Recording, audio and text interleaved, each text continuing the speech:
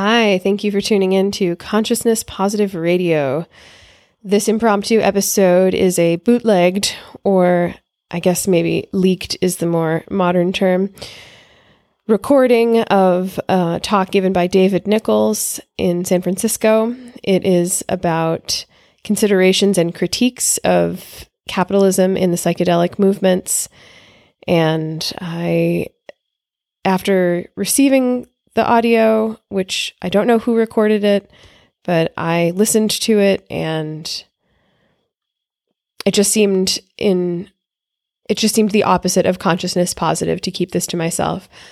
I've been wanting to understand the conflict that Compass Pathways represents for a while, and I've been keeping up with it on social media and doing some of my own research, and this explanation really helped clarify to me about the inherent risk that it poses to collaborate and fraternize with that group. So I asked David Nickles if he would be willing to come on the show and introduce the audio. Now, I just want to reiterate that I don't know who recorded it, and I'm not in intention of violating anyone's privacy or stealing. I just think that this is really important information to get out in a timely manner, as the risks of continued support of Compass Pathways are real and quite tangible. I think, especially after you hear this talk, I think you might agree. So I'm open to your feedback. Even more so, probably you'll get better information out of David Nickles, so you can find him on Facebook. And thank you for being open to listening. Thank you for your consciousness positivity. Here we go with David. So the stage is set. After decades of prohibition, countless thousands of people imprisoned on drug charges, and finally, a medicine that's going to liberate the people is so close to being brought to public access. And then we hear of the shadow. There are bad people. There is a bad group. They threaten the autonomy and the legitimacy and the freedom to psychedelic research and pose all sorts of other nasty, misogynistic, capitalistic, commoditized, colonized problems. How do we understand it? What do we do? I've got David Nickles here to help me and hopefully you understand what is the issue with Compass Pathways and what are some of the ins and outs of this psychedelic shadow, so to speak, that we're facing right now. Hi, David. Hey, thanks for having me. Yeah. It's really great to be here. Thank you so much. So can you explain the context of this situation between Compass Pathways and MAPS and how this plays into where we're at right now? Sure. So, as I understand it, I'm here because somebody provided audio of some of the conference that CIIS put on this weekend. And I understand for a lot of people, there are many issues at stake that don't really make a lot of sense because there hasn't been a lot of transparency as to what's going on. At this point, I guess I've authored 2 open letters, the second which is called, the second of which concludes with the following statement. Considerations on the breach of the statement by Rick Doblin, William A. Richards, and MAPS. 1. Compass is unable to sign the statement and therefore represents an inherently bad actor with regards to the material landscape of open science. David, can you explain what the statement is? Yes, for sure. So basically, the statement on open science and open praxis with psilocybin, MDMA, and similar substances was put together by a group of folks, including Bob Jesse at the CSP. Essentially, what the statement dealt with was the threat from corporate, for-profit, venture-backed entities that were essentially looking to encroach on psychedelic research. What happened is that Bob Jesse and other folks begun to be concerned about some entities that had appeared, including Compass, including a company named Eleusis. Eleusis has actually filed a patent for LSD for Alzheimer's and is run by a guy named Shlomi Raz. You can Google and find a little bit of information on them. They've actually worked really hard to keep their profile low. So if you find any information out, I'd love to hear what you find out. But basically, the statement deals with four main points. And the first one is intellectual and scientific integrity, where it's essentially requesting that signatories will report the truth as they find it in their studies, not perhaps as they might prefer. So if they encounter data that is unfavorable to their desired outcomes, that they still share that data. The second point is that they will operate in service. And that's sort of the acknowledgement that while we live in capitalism and there is a need to be paid for our labor, that the reason that we're working with psychedelics and attempting to further these therapeutic protocols or other work with these incredibly fascinating compounds is that, it's for the common good. It's not for private gain. It's not in order to really enrich ourselves on the back of these compounds and long histories of practice and knowledge. The third point deals with open science and open praxis, which basically states that signatories will not keep any of the materials or knowledge that they gain from their research for commercial advantage. So obviously, folks who exist in a research context understand that there's certain raw data and certain exclusivity that goes with doing some of this research and the institutions and structures that exist. But that, again, this is more about not working in a way that prioritizes private gain. And the final point is one of non-interference, which basically states that all of these findings will be put in the public domain in order to benefit all of humanity. Now, the way that this document was written, it was written to be as simple and open and accessible as possible. And so when we look at the document, the understanding that should come from this is that the document exists in order to secure the material conditions necessary for the actual practice of open science. That is to say, to put that open science ethos into practice in the real world. As such, I would contend that this statement should be read with the broadest understanding as possible. So rather than looking to find loopholes and see the exact letter of any of these points, if we're trying to secure the conditions for material or the material conditions for open science, we should be viewing this as a lens through which to sort of critically engage with what we see happening around us and ask ourselves, does working in this way actually increase the likelihood and capability of an open science paradigm, or does it invite more restrictions and barriers into the landscape? And to me, that seems to be the obvious intention here in talking with numerous signatories. That seems to be the overwhelming consensus. And even in talking to a number of higher level MAPS folks, that seems to be their understanding. However, Rick Doblin seems intent on having an understanding where the statement on open science, he would contend, means that you help anyone, that anybody who might want information or access, you don't really think about who they are, you just help them. Sort of like if you had a house, you might keep the door wide open and just let anyone come in because, there's no difference between people. And I would contend that that leads to a high potential for really bad things happening in your house. Instead, what I would suggest is the statement suggests that we figure out who our friends and our family are, who is actually interested in helping us maintain a nice living environment, that they're also going to be invested in looking after the stuff in our communal house, and we invite them in warmly with loving arms, and we offer all that we have to share and share alike.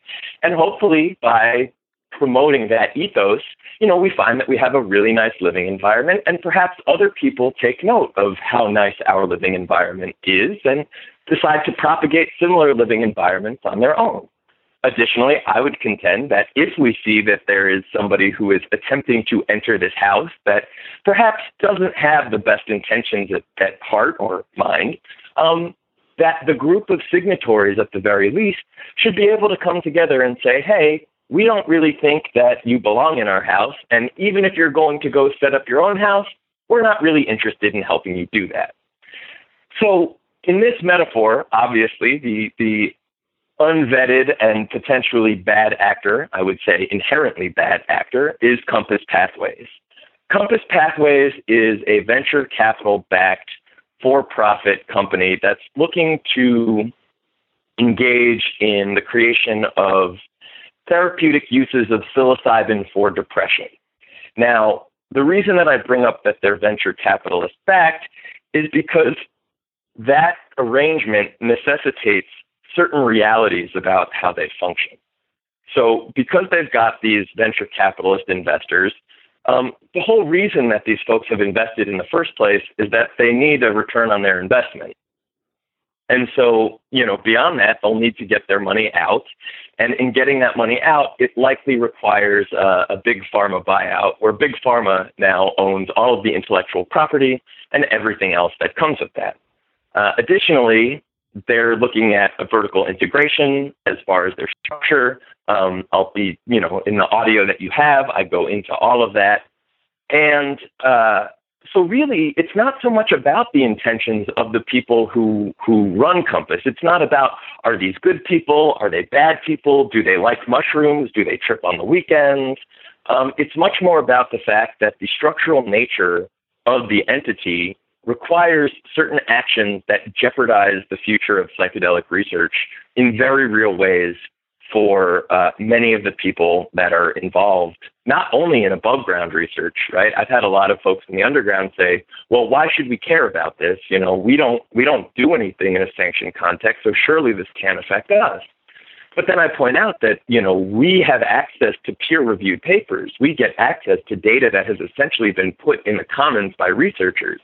At the point where an organization like Compass is able to, let's say, release or make certain findings internally, and rather than releasing those as peer-reviewed papers, instead has internal memos, right? This could be stuff that's materially relevant to their psilocybin research. This could be stuff that's not relevant to their research but might help a potential competitor. They would be able to lock down most, if not all of that, and keep that from ever going public. So I would say that this potential paradigm shift affects all of us in really earth-shattering ways.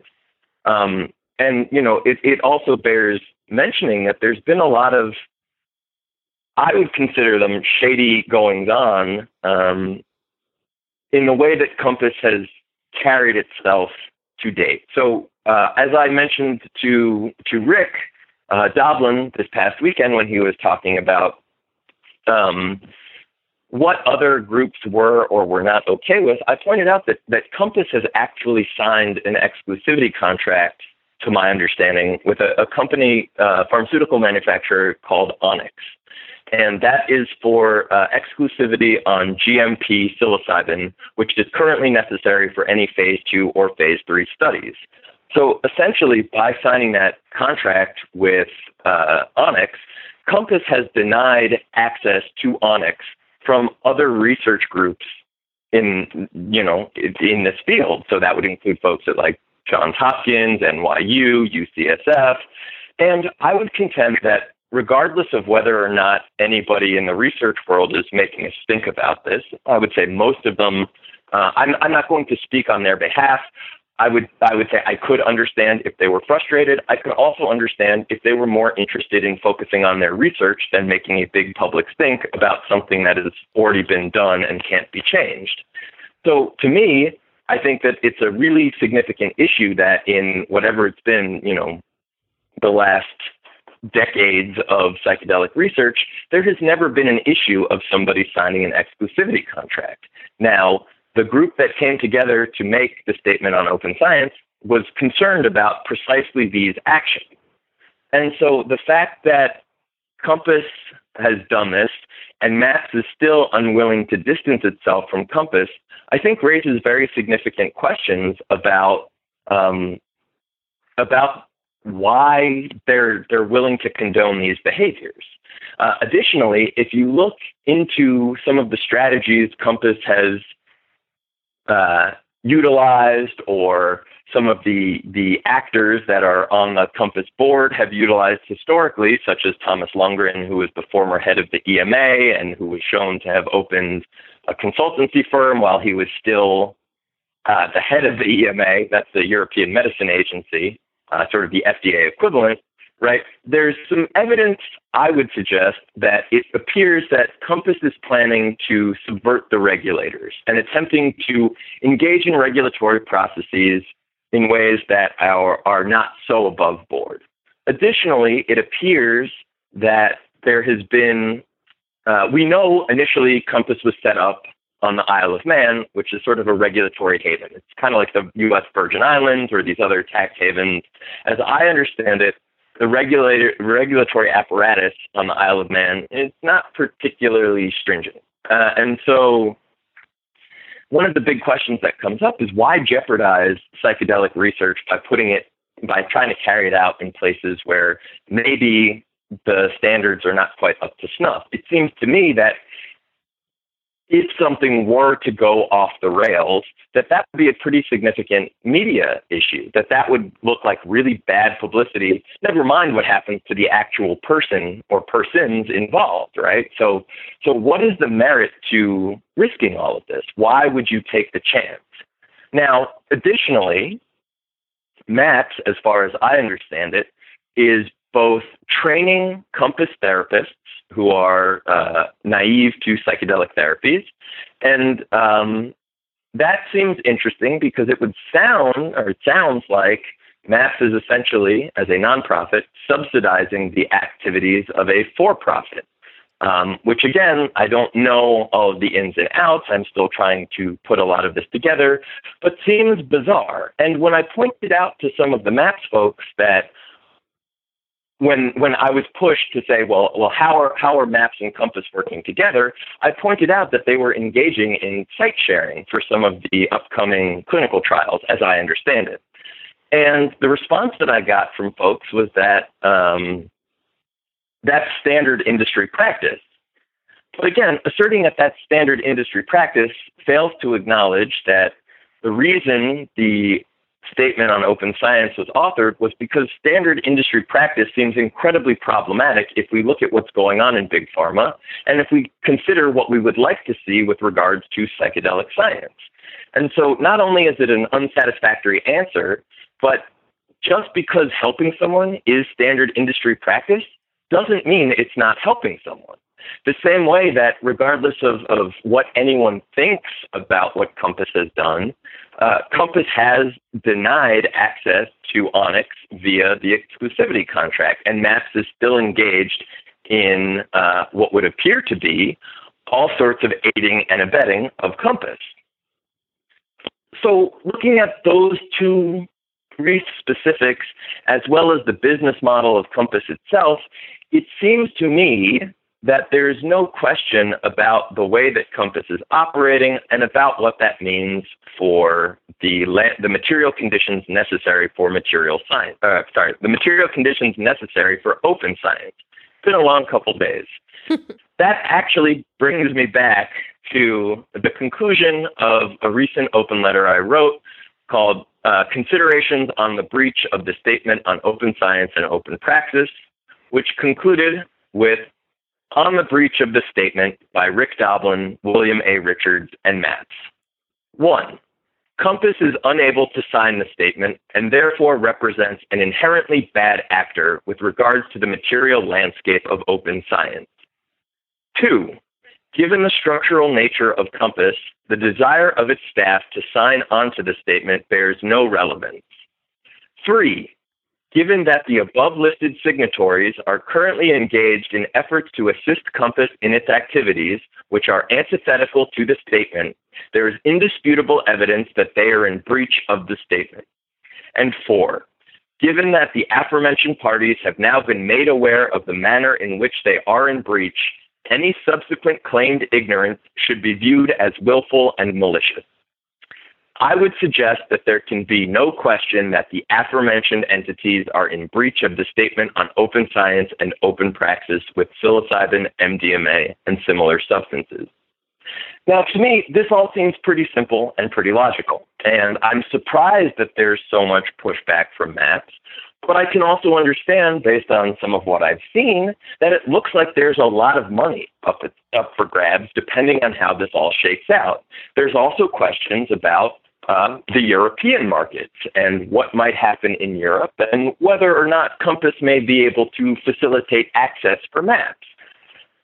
There's also a whole bunch of other issues that are still developing and that I will be doing my best to share as I get more information and understanding, because it's important to me to be able to actually provide the evidence, the documentation, the actual things that I'm finding concerning, not just my analysis of them. I know that, again, we're talking about a research community. It would seem antithetical to try to say that I have come to the right conclusion without providing a sort of open science approach to this investigation and saying, here's what I'm looking at.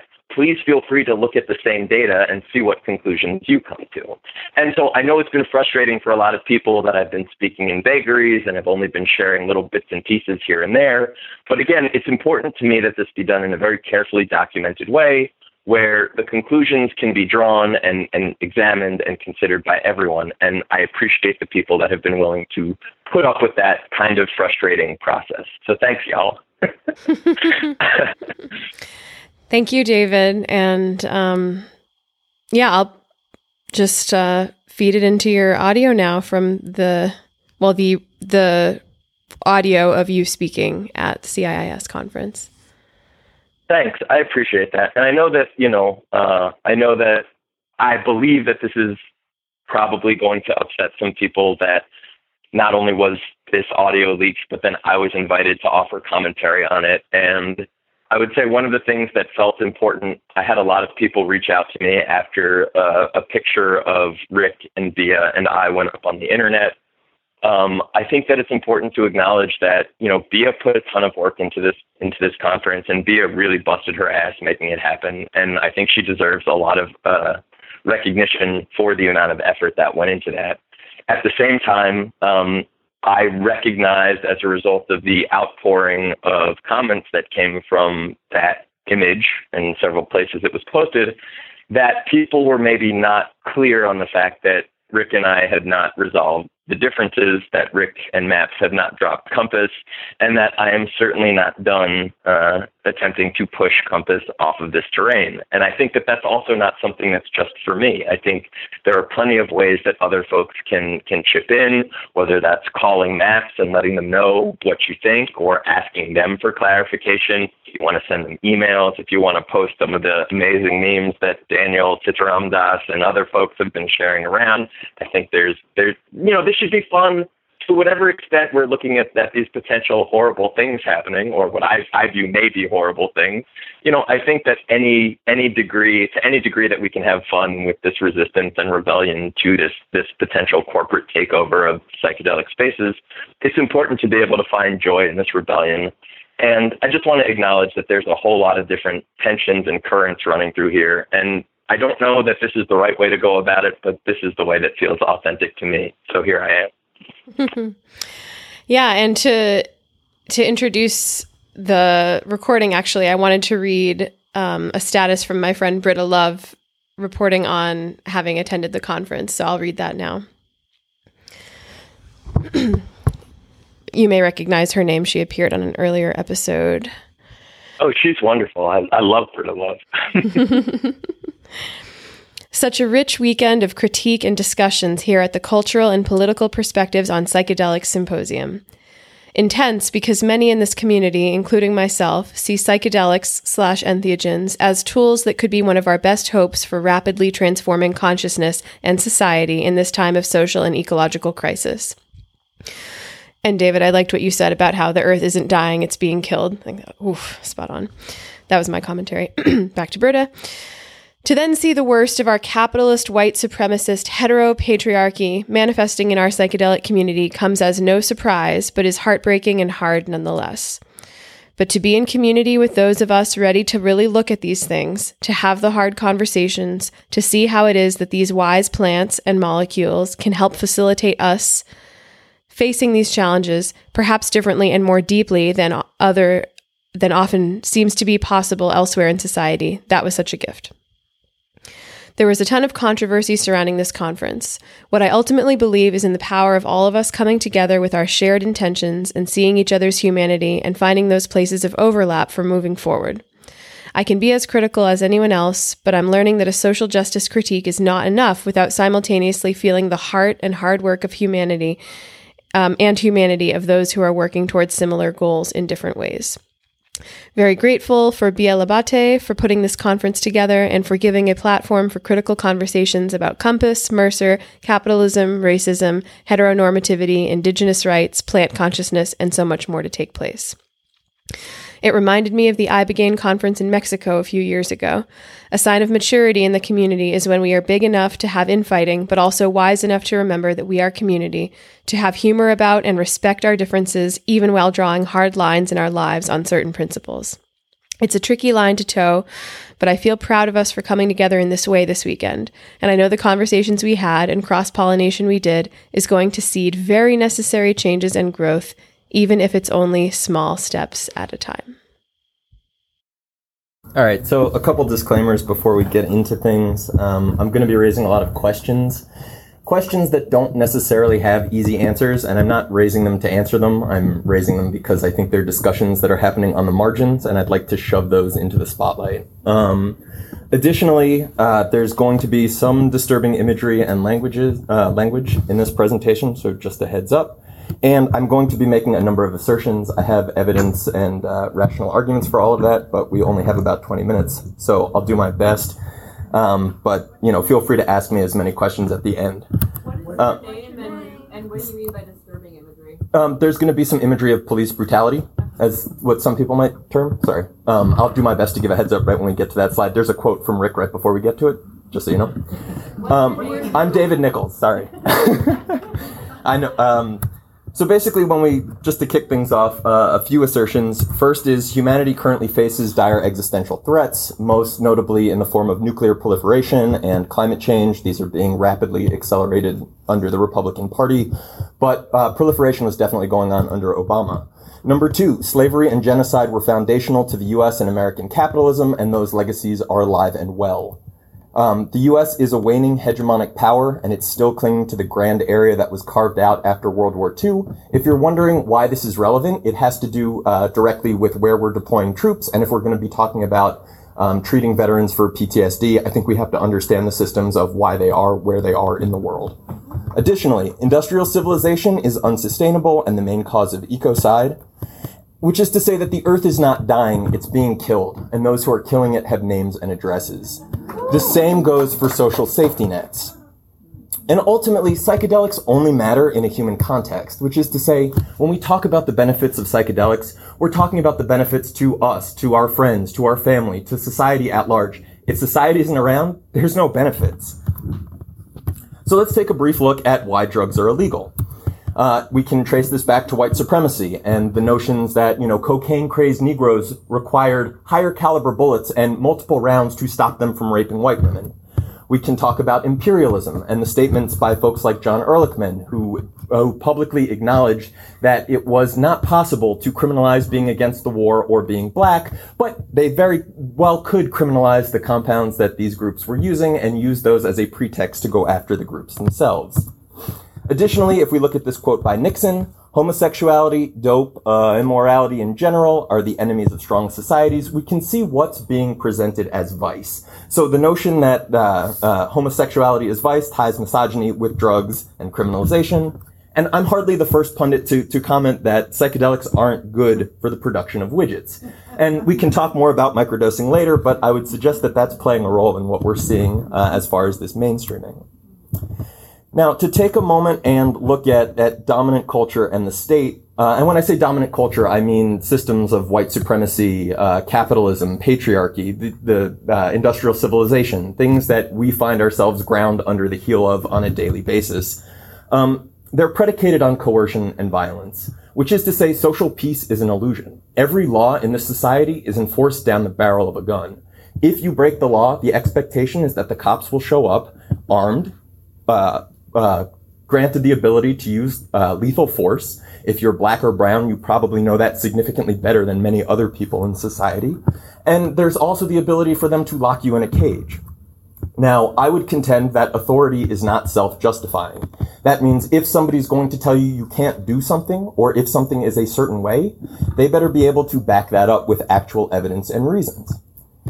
As such, it bears noting that psychedelics weren't criminalized by accident, but for political reasons, and that there was no evidence with which to make claims about their dangers to individuals or society. And as such, psychedelics belong in the public domain. Medical, spiritual, intellectual, and recreational applications are all equally legitimate. This brings us to some issues with the medical model. First, the legitimacy of the medical model is predicated on prohibitionist dynamics. That is to say, there was no rationale for criminalizing these things in the first place. So when the medical community says, hey, we recognize that these are very dangerous, but trust us, we're professionals. We have the ability to work with these things safely. They've already accepted that the state's argument is valid when we all know that it's not. Second, when we look at, it blows me away that there are so many incredibly talented and well-trained professionals who talk about psychedelics being profound medicines because they approach cures, right? We're looking at single or very few interventions to see tremendous results. But then when we see how these are being applied on a systemic level, we're treating individuals and then putting them back into these profoundly sick systems. And so what we see is, on the macro level, systemic symptom management rather than striving for any sort of cultural cure. And I've seen a number of professionals outright dismiss that that's even a possibility. Additionally, there's been a lot of claims about, professional medicine being capable of taking on the burdens and the risk. But if we look historically, and even if we just limit it to a U.S. context, we can see that medicine is and was racist and classist. We can look at folks like Henrietta Lacks, who had their biological property stolen. We can look at the experiments that were done on the Tuskegee Airmen. This isn't like a radical notion that there are problems with medicine. And additionally, Nick Sand stated, psychedelics are not solely about curing ill people, but about making well people weller. And my concern is that the medical model will ultimately subvert and push all these other options to the side in its focus to race towards legalization or medicalization, as is perhaps more accurate. So there's been a lot of talk about mainstreaming, and it seems important to sort of break down what mainstreaming is. Now, personally, I would contend that mainstreaming is a project of respectability politics, wherein we're expected to show that our values are continuous with those of dominant culture. So that would mean that we're showing that our values are continuous with things like white supremacy, capitalism, patriarchy, and I would contend that that ultimately results in the whitewashing or homogenization of marginalized perspectives, right? Those of us who are ethnic minorities, those of us who are racial minorities, those of us who are maybe gender nonconformist or radicals, find ourselves in a position where our values are fundamentally at odds with those of dominant culture. So we can already anticipate that there's no space for us in mainstreaming, because there's no space for us in the mainstream in the first place. Additionally, as Jeff pointed out wonderfully, the way that things exist in the mainstream is as commodities. They're commercialized, they're bought and sold. Any value that they have intrinsically to themselves and to us is removed and instead placed in the context of the market to be bought and sold and stripped of that potential additional value. And we also see the flattening and commodification of culture. This is true not only when people make statements about what the indigenous would do or say as, monolithic groups, but as somebody who's spent quite a bit of time working on underground psychedelic research, publishing phytochemical breakdowns of all sorts, I've always bristled when a certain organization sends out funding requests under the notion of support psychedelic science. Because to me, it seems like there's so many more interesting ways that we can support psychedelic science than just giving money. I think we all have things that we can contribute to these fields, and I think emphasizing that diversity rather than flattening it is really important. So obviously it's apparent that I think the mainstream is a mistake. And the main reason is that, as I've said, dominant culture is literally presenting an existential threat to human life on this planet. And if we don't exist, psychedelics really don't matter. And for people who are pushing mainstreaming, I would suggest that, as with any assertion you make, that the burden of evidence is on you. So where's the historical or peer-reviewed evidence that mainstreaming has ever worked? And if we don't have evidence, then I think we can say that it's meaningless propaganda, which takes us to this notion of support the troops. The point of public relations slogans like support our troops is that they don't mean anything. That's the whole point of good propaganda. You want to create a slogan that nobody's going to be against and everybody's going to be for. Nobody knows what it means because it doesn't mean anything. Its crucial value is that it diverts your attention from a question that does mean something. Do you support our policy? That's the one you're not allowed to talk about. So similarly to Rick, I don't have a problem naming names.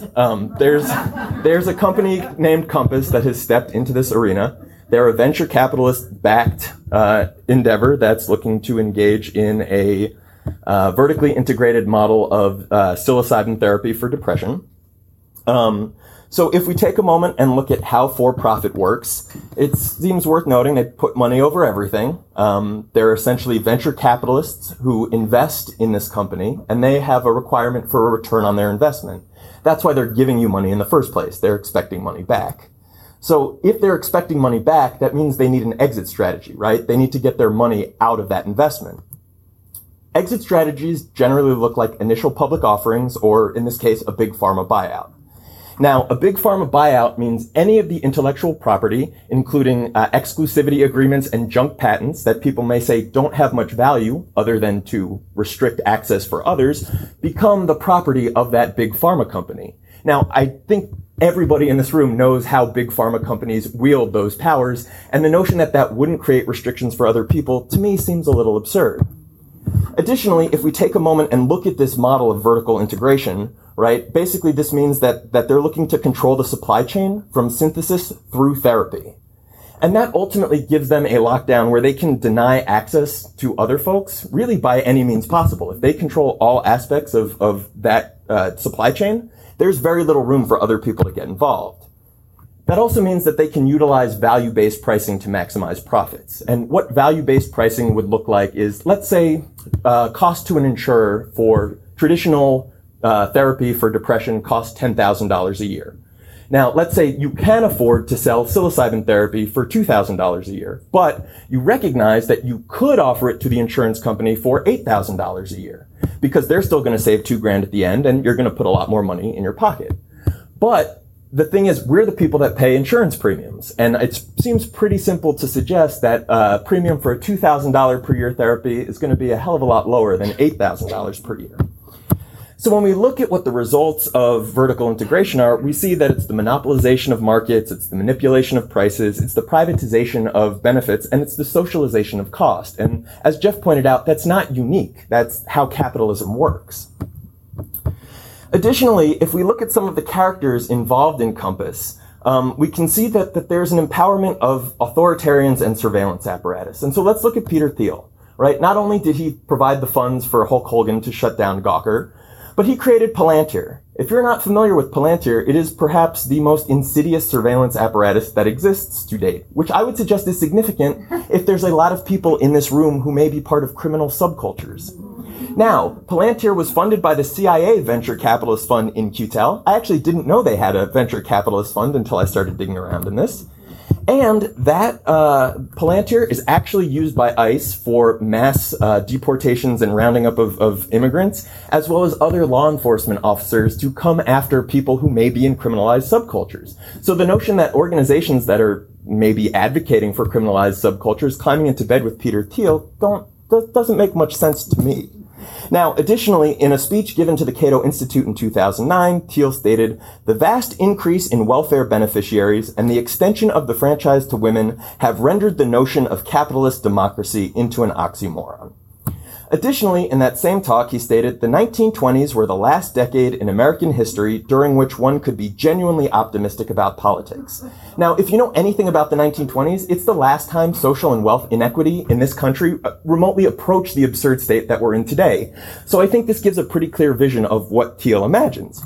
Now, if we understand the economic drivers of military enlistment, right? If we understand that with a high school diploma or GED, you can earn significantly more money in the military, that you've got things like the PX and commissary that offer cheaper goods without being taxed, I mean, I had an ex-partner I was with for a long time who was in a military family, and the amount of financial benefits you get are incredible. We're seeing the social safety nets shredded before our eyes. TRICARE provides such incredible insurance compared to what's available through Obamacare or the private market. It's pretty simple to argue that Peter Thiel's societal vision is fundamentally at odds with Matt's stated goal of treating and minimizing trauma to the troops. So I would say it has to be one or the other.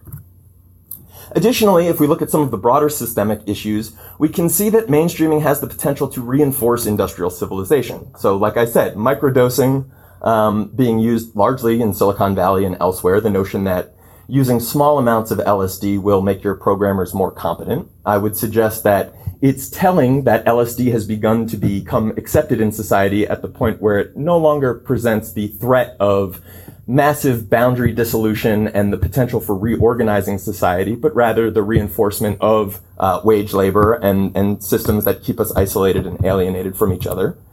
And additionally, when folks like Aubrey Marcus make statements about how if we all just drank Wachuma and came down to the jungle together, we could possibly overcome our humanitarian challenges, I would suggest that people who are in that unique situation of owning the means of production might turn the means of production over to their workers as a way of actually making material benefits in the world, rather than talking about how we can all come together in these fantastic situations. Additionally, if we look at a recent study, it's stated, done specifically on psychedelic medicine studies, it pointed out that 82.3% of participants were non-Hispanic white and concluded that minorities are greatly underrepresented in psychedelic medicine studies. It went on to point out that as a result, many of the findings may not generalize to marginalized communities. Additionally, we can see these issues at play in the characterization of indigenous and things that go on within shamanic and drug tourism contexts. And Rick's quote of, how do we reach out to police groups because they have more trauma? I would suggest the verb is a little misplaced. They cause more trauma. So, I think as with cannabis, as with normal making statements about it doesn't matter why Boehner is now in support of legal cannabis, while tens of thousands, if not hundreds of thousands of folks are still locked down for basic drug crimes.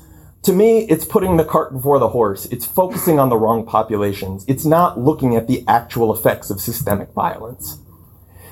And so, when we take a look at what mainstreaming looks like, we can also see that there's a lot of utilization of power to reinforce misogyny and patriarchy.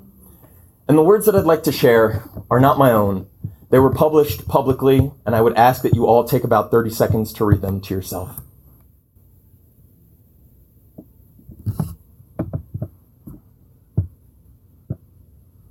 So with that being said, I have a couple questions for Maps. Where do you draw the line? Is it if Compass signs exclusivity contracts with suppliers? Is it if Compass plans to subvert the regulators? Is it if one donor threatens to pull $500,000? What about 2? What about 5? Is it if the business models inherently deny access to others? Is it if you must collaborate with fascists and misogynists? Is it if your work requires legitimizing without critiquing murderous and traumatizing institutions and systems such as the Department of Defense or the Department of Health and Human Services? And is it if you're in breach of the Statement of Open Science? Thank you.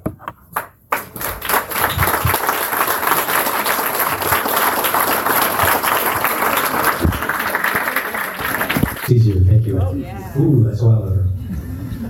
I would like to comment on the question of the role of, quote, for-profit, and start by saying that I'm not sure that for-profit versus non-profit is actually the most helpful distinction to focus on. The reason, as I alluded to earlier, is that every physician, psychotherapist, lawyer for that matter, in private practice, and we can call it a professional practice with professional standards, reports their income over expenses in a way that the IRS defines it as profit. Schedule C is a report of profit and loss from business. So profit's not intrinsically a bad thing. In this particular world, we seem to need money to survive. If you live in India, maybe you can live without money. It doesn't get very cold there. This is where it gets cold, we need shelter. If there's a group practice where a number of caregivers share a front office and a back office, there's now a group profit, which is probably a good thing. The decision makers are local. They're answerable to the community they're in. They have contact with the people they serve. So profit is not necessarily a bad thing. If I try to imagine what would be the benefit of delivering psychedelic-assisted therapy in a scaled profit model, I have to stretch a little bit. But the fact of the matter is Starbucks serves a pretty consistently good cup of coffee pretty much anywhere in the world. So the brand is worth something. There's quality control. There's consistency in the product. There's profit. But consumers also have a lot of choice. What would a psychedelic therapy chain look like? Well, hopefully it wouldn't be at all exclusive. And let me give you an illustration of what I mean by that. Let's suppose you go to a cardiologist who says, sorry to tell you, you've got a little problem there. But don't worry, there's a fairly simple surgical intervention that's quite likely to correct it. And then the cardiologist goes on to say, but I also have to tell you there's apparently a newer, somewhat more effective, somewhat safer version of that procedure. But the doctor across town who developed it won't tell the rest of us how he does it. So I think you probably want to go to the other cardiologist. How sad would that be? Where doctors don't help each other, where they don't share their best tools and their discoveries, and their brand new discoveries with the medical profession. An even worse outcome would be if your cardiologist doesn't know about the new procedure, or knows about it and just doesn't tell you because then you'll leave his or her practice. So we need to think of what a chain would look like that isn't subject to those kinds of shortcomings. I'm not quite sure what the economy of scale would be, but there might be one. Maybe you could buy really nice audio equipment in bulk. Maybe you could share designs for a session room. Maybe you have a combination of treatment modalities which you're willing to share with the rest of the profession, but you deliver that combination really well. Maybe you have beautiful locations, maybe extraordinary food. There are lots of ways to compete that don't involve impeding or shutting out or erecting barriers. So we may see the development of, we'll say, branded psychedelic therapy, and I'm not convinced it's a bad thing, as long as there's a lot of freedom for everyone else to play, and to have free access to even the newly discovered tools and technologies.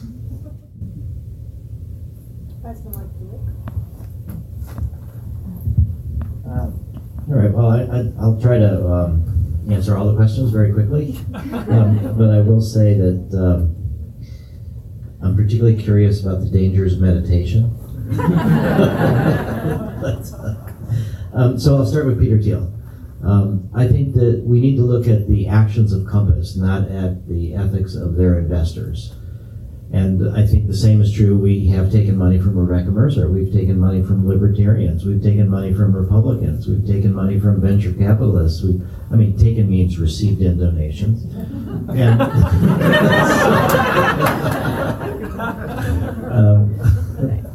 so I really think that that's not a logical way to think about these things. We can demonize particular investors or donors, but we need to look at the actions of the companies. And as I don't think Peter Thiel is spending 1 second thinking about how Compass actually works.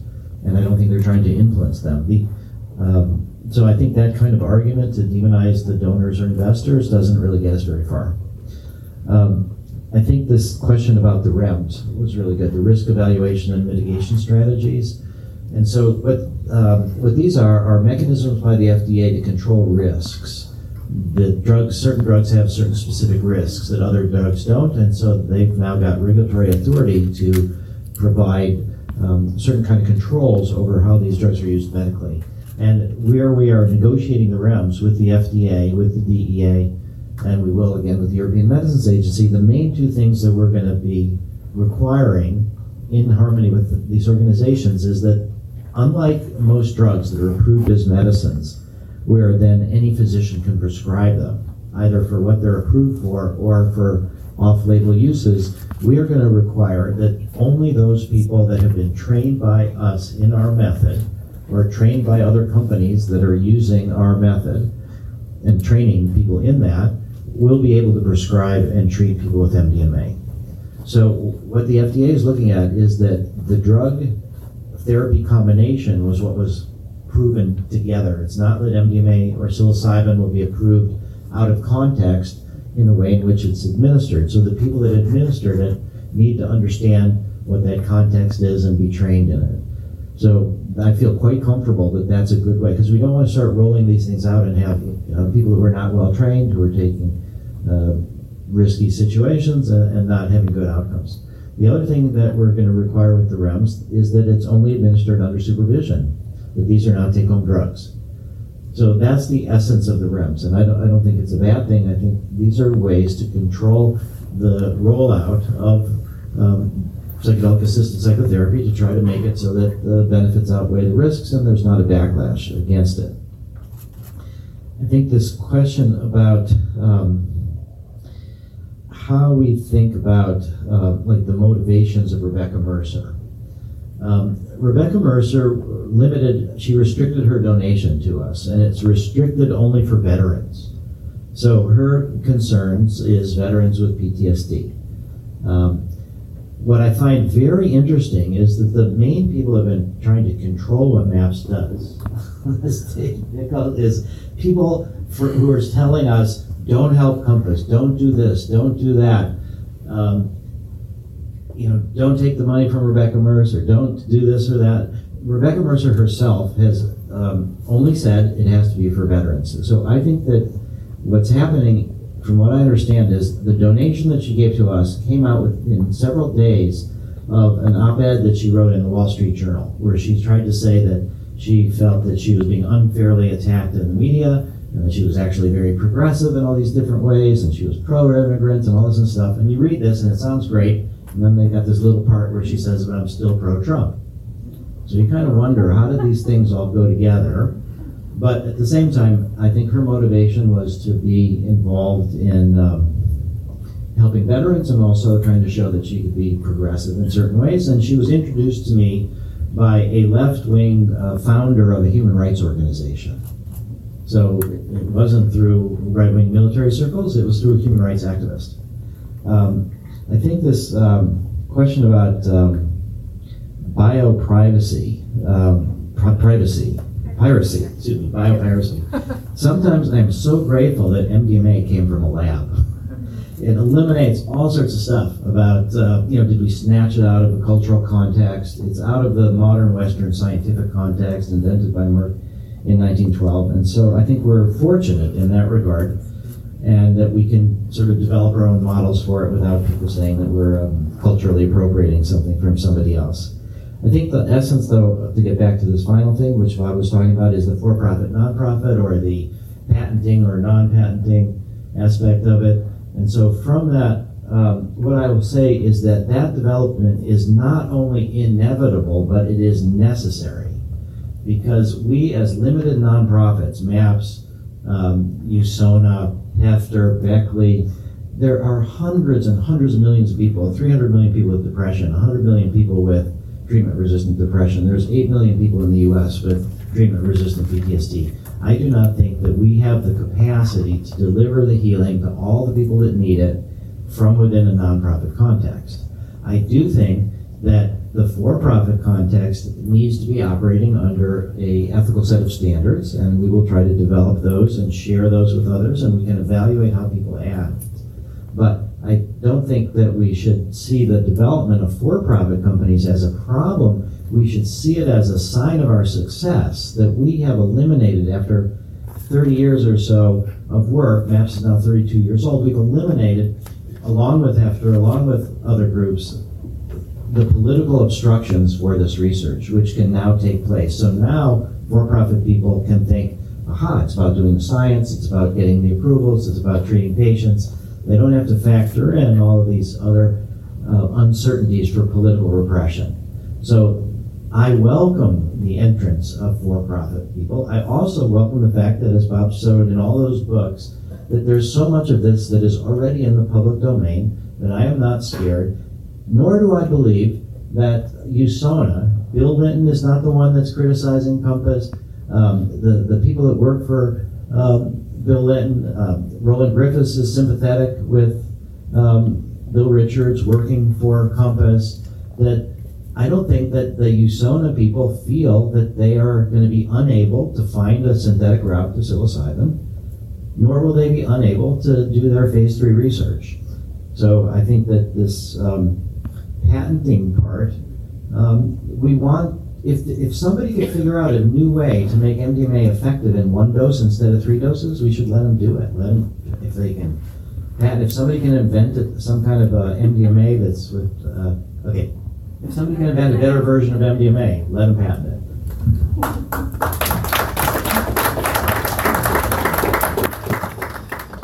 So maybe a place to start extending on that would be to Alicia's question about is it hysterical to think that profit motive in healthcare inherently leads to injustice? And I don't think it is at all. I think there are fundamental differences between a for-profit versus a universal system. So I also agree that the for-profit nonprofit is not the most helpful distinction because the NFL was a nonprofit. So you can do all kinds of unethical things in a nonprofit structure. So it's more so for-profit, I think, versus things that are in the common domain or that are more universally available. But there are fundamental differences between those systems. So if you're in the United States and you're poor and you are concerned about you have cancer diagnosis and you're looking for the best cancer treatment, people who have much less severe forms of cancer can jump the line on you because they can pay more. Versus in a universalist system, it's based on need, and so when people complain about having to wait in line in universal healthcare systems, I think it's usually like somebody with a bad knee and a lot of money to spend who doesn't like waiting behind the guy with cancer who doesn't have much money to spend.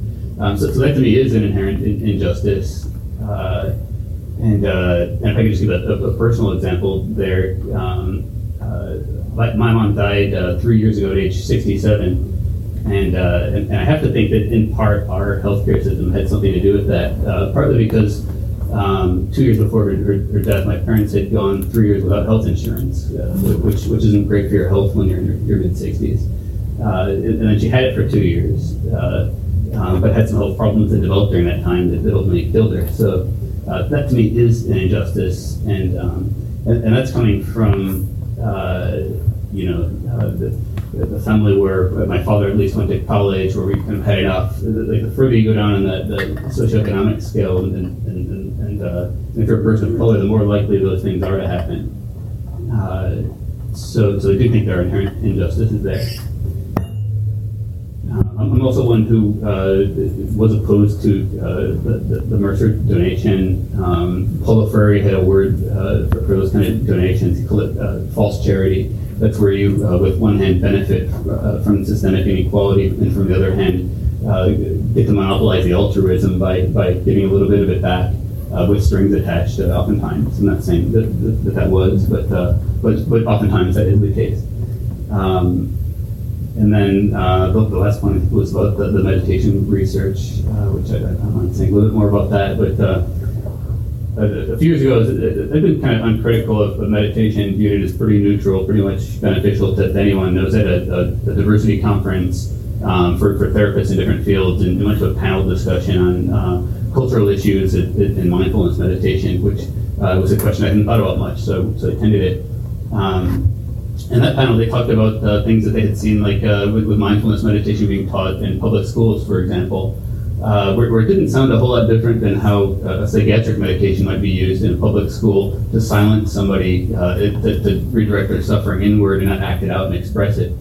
And so I think you can very much, meditation is pretty much a neutral tool when you abstract it from its context in Buddhism or whatever system of meditation you're using.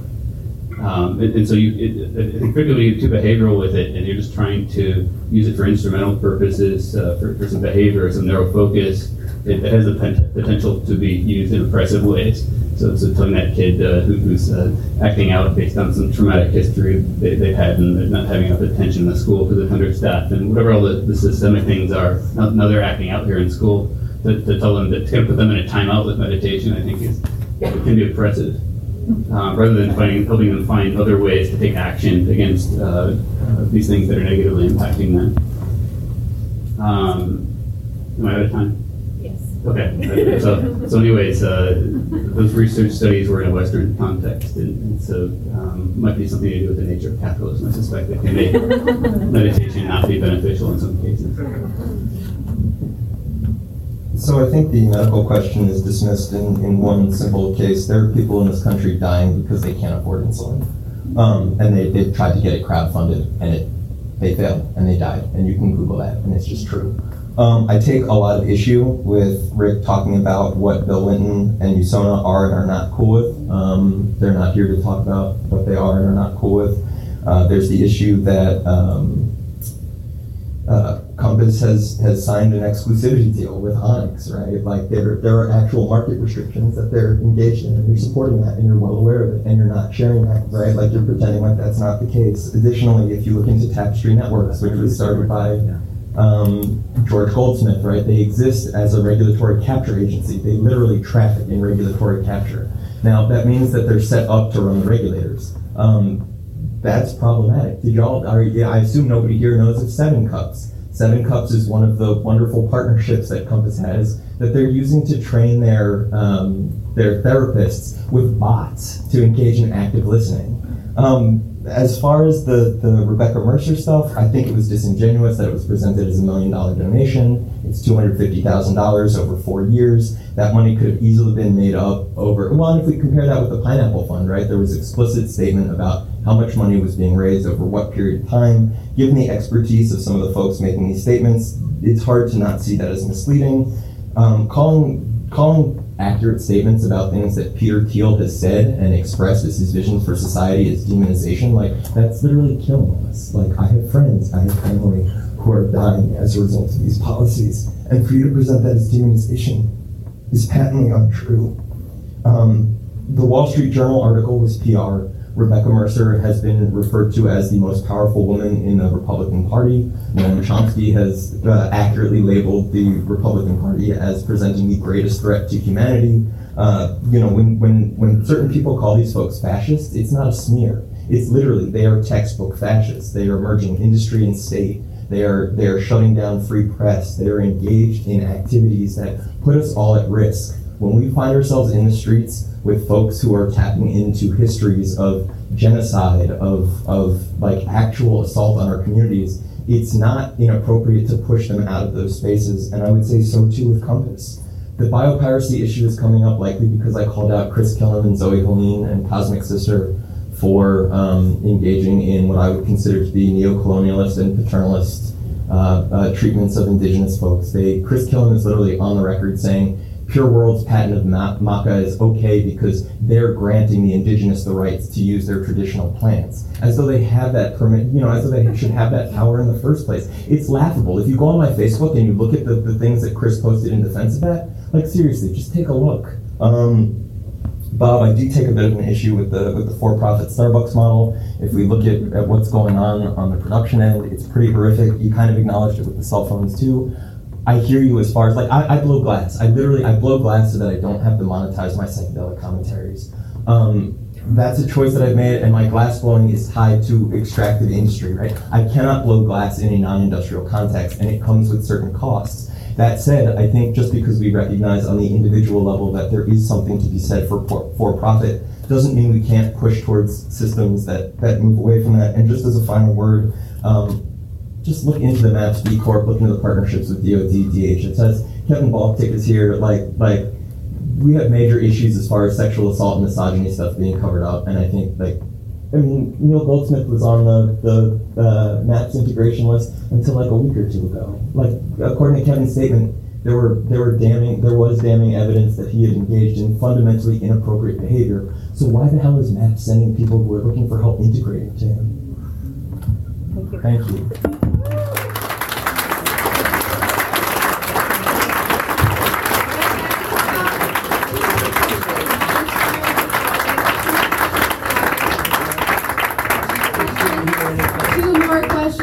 Am I yelling in this thing yet?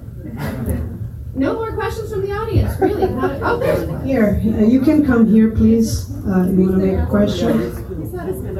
Huh?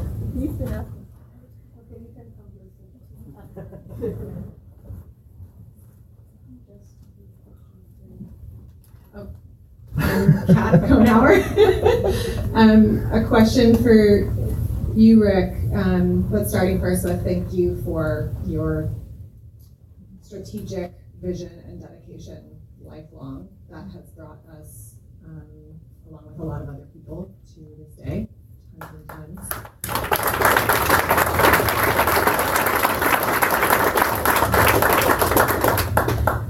And I'm also wondering why you think MAPS is best poised to be the organization to deliver us into this next phase by having exclusive rights on who gets trained and then who delivers, particularly based on some of these things coming to light. But not just that, also statistics on the fact that those being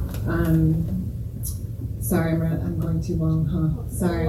Yeah, I'll stop. No, it's good. We're all in a lot of emotions, and yeah. I'm done. I think there's enough there. Thank you.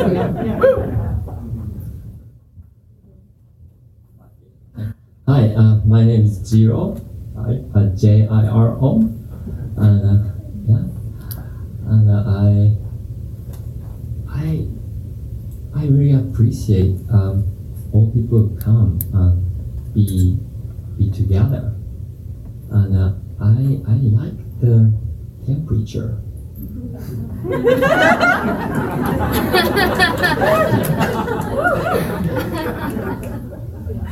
And I see special arm movement reached out. I see personal different energy by facial expression, but probably this high temperature cooking is, if we do now, I think it's beneficial for all of us. Thank you.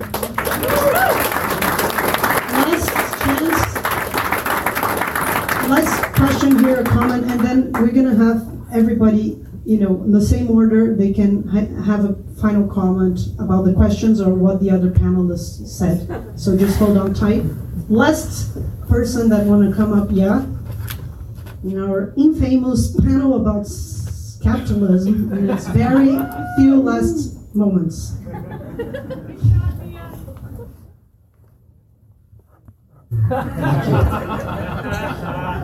This question has to do with the difference between microdosing and taking doses where you are not sure you ever even existed or were born, and the relative advantages to that.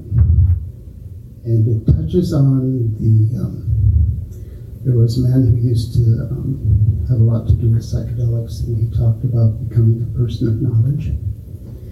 And the key of that was being able to go between the worlds, so that you could face an angel in one room and turn around and face the devil in the next room, and it was all the same. And you could hold them both with love, because that's what the world was created of. So I'm interested in your perspectives on that, given my pressure cooker. Thank you. Just for you to know, it's 3:30, so officially we're done. But we're gonna have, a little extra 5 minutes, and then it's the break. So please be concise. Starting with Bob. I'll pass in the interest of time. No, you can say a few words. Just a final comment. Okay, I'll do the final comment. Yeah, the final comment. Thank you for the question, but I wanted to save a minute for something else. Lest anyone walk away with an incorrect notion, I don't actually like the Starbucks model for the delivery of profound psychedelic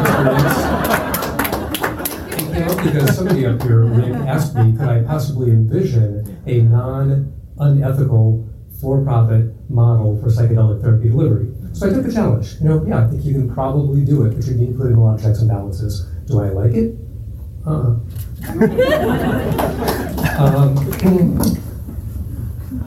Around capitalism in particular, and please understand capitalism is different from for-profit. Capitalism needs to be profitable, but there can be profit outside of a capitalist structure. Beware of the nature of the beast. Are you familiar with the story where a person encounters a snake, and it looks like maybe they can be friends, but the person's afraid of getting bitten, and the snake says, "Oh, don't worry, we'll just be friends. I wouldn't bite you." They become friends, the snake bites the person and says, "What's up with that? Ouch, I'm gonna die." Well, you knew I was a snake. Okay? Okay, I think we need to be very careful of what capitalists and capital-driven structures will do to stay alive. They have a lot of tools at their disposal. Regulatory capture was mentioned. It's not just patents. There's the whole world of commercial contracts, of being first movers, of having very keen marketing departments that will build your brand. There's a whole wonderful, awful toolkit available. And I have to believe, as a starting assumption, that if there's a venture capital-backed entity coming into the psychedelic space, that they will use all of those available tools unless they promise not to. And so far, guess what? None of the two venture-backed organizations that I'm aware of have agreed to promise not to. So make of that what you will. If the snake bites, you knew what it was.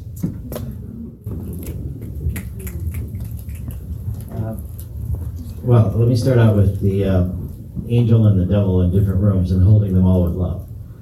I think we need to think about that in terms of Peter Thiel and Rebecca Mercer.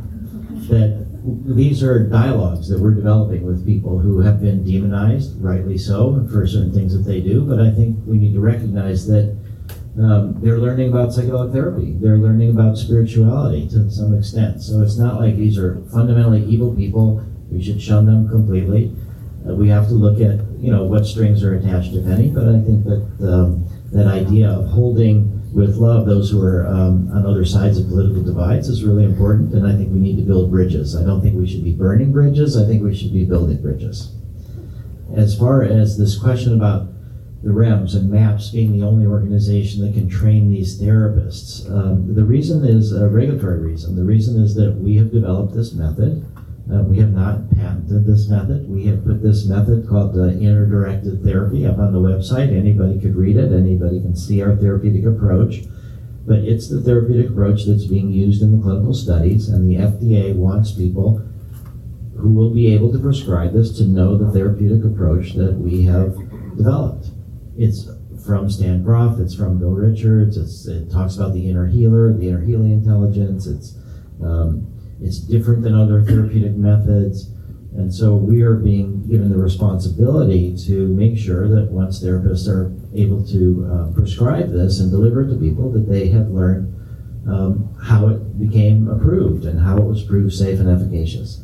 However, they can modify the method any way they want to. That's what's called prescribing off-label. So we're not going to control once people are approved. So they'll be able to innovate. And also we are funding studies with some of the Veterans Administration trained therapists and some of the top PTSD researchers who have developed non-drug psychotherapies for PTSD, prolonged exposure, cognitive behavioral therapy, cognitive processing therapy.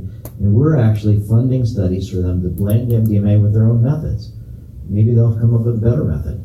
We're doing it primarily to teach the experts in PTSD research the value of MDMA. And so we're fine if they come up with other methods. But we do have the obligation, both from the EMA and from the FDA, to train the therapists. And as I said, I don't think we'll be the only company doing that, certainly not after it goes generic. But I do want to be the only company until we're assured that somebody else can do it as good or better than we can.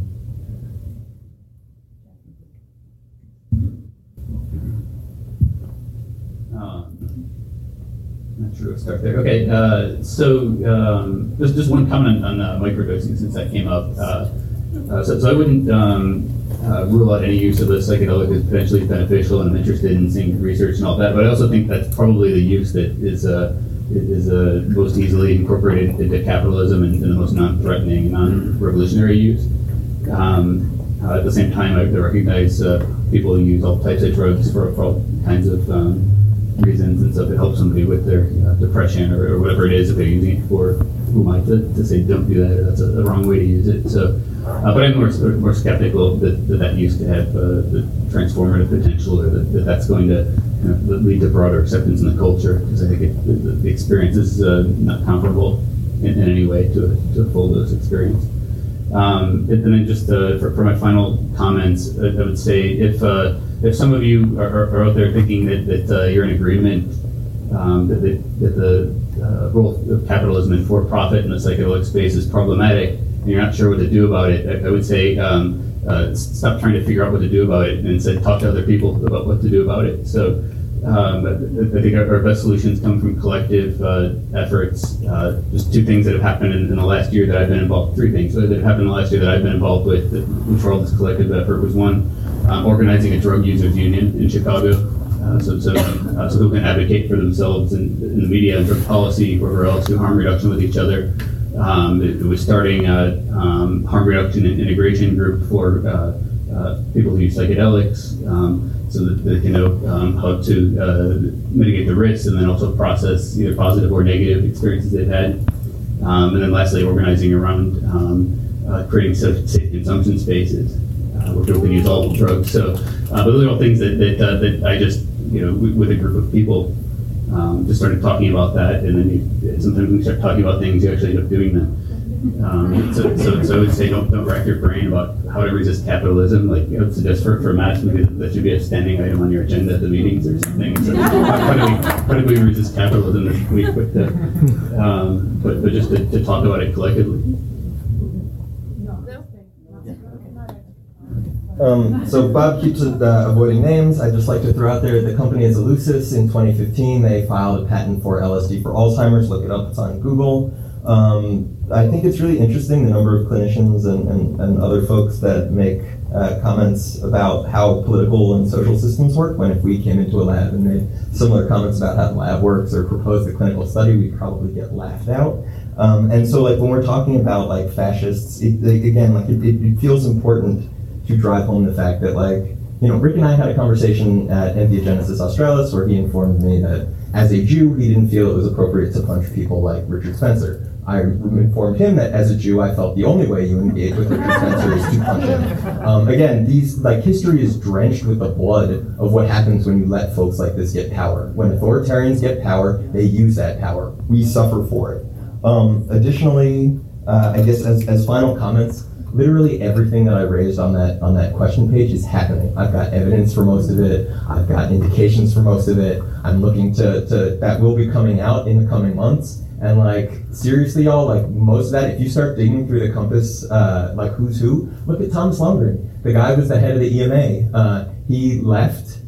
He started a consultancy company while he was still in the EMA. He left 2 months after that, and the watchdogs were like, oh, this looks a little off, but we're not quite sure. 7 months after that, 2 independent watchdog agencies were like, what the hell is this? Can we please get an investigation? It's all out there. It's not really well hidden. The amount of dirt that these people have been involved in is ridiculous. And the fact that there's defense of this, like, to my mind, this literally threatens the future of anybody who's interested in doing psychedelic research. The Isle of Man is not like part of it's a regulatory haven. It's a tax haven. It's right. Like the reason that folks are looking at doing this stuff in the U.S. is because we set the policy for the world. We're the most like draconian prohibitionist country. If you can get legalization done here, theoretically you could get it done anywhere. So why the hell would we jeopardize that? Thank you.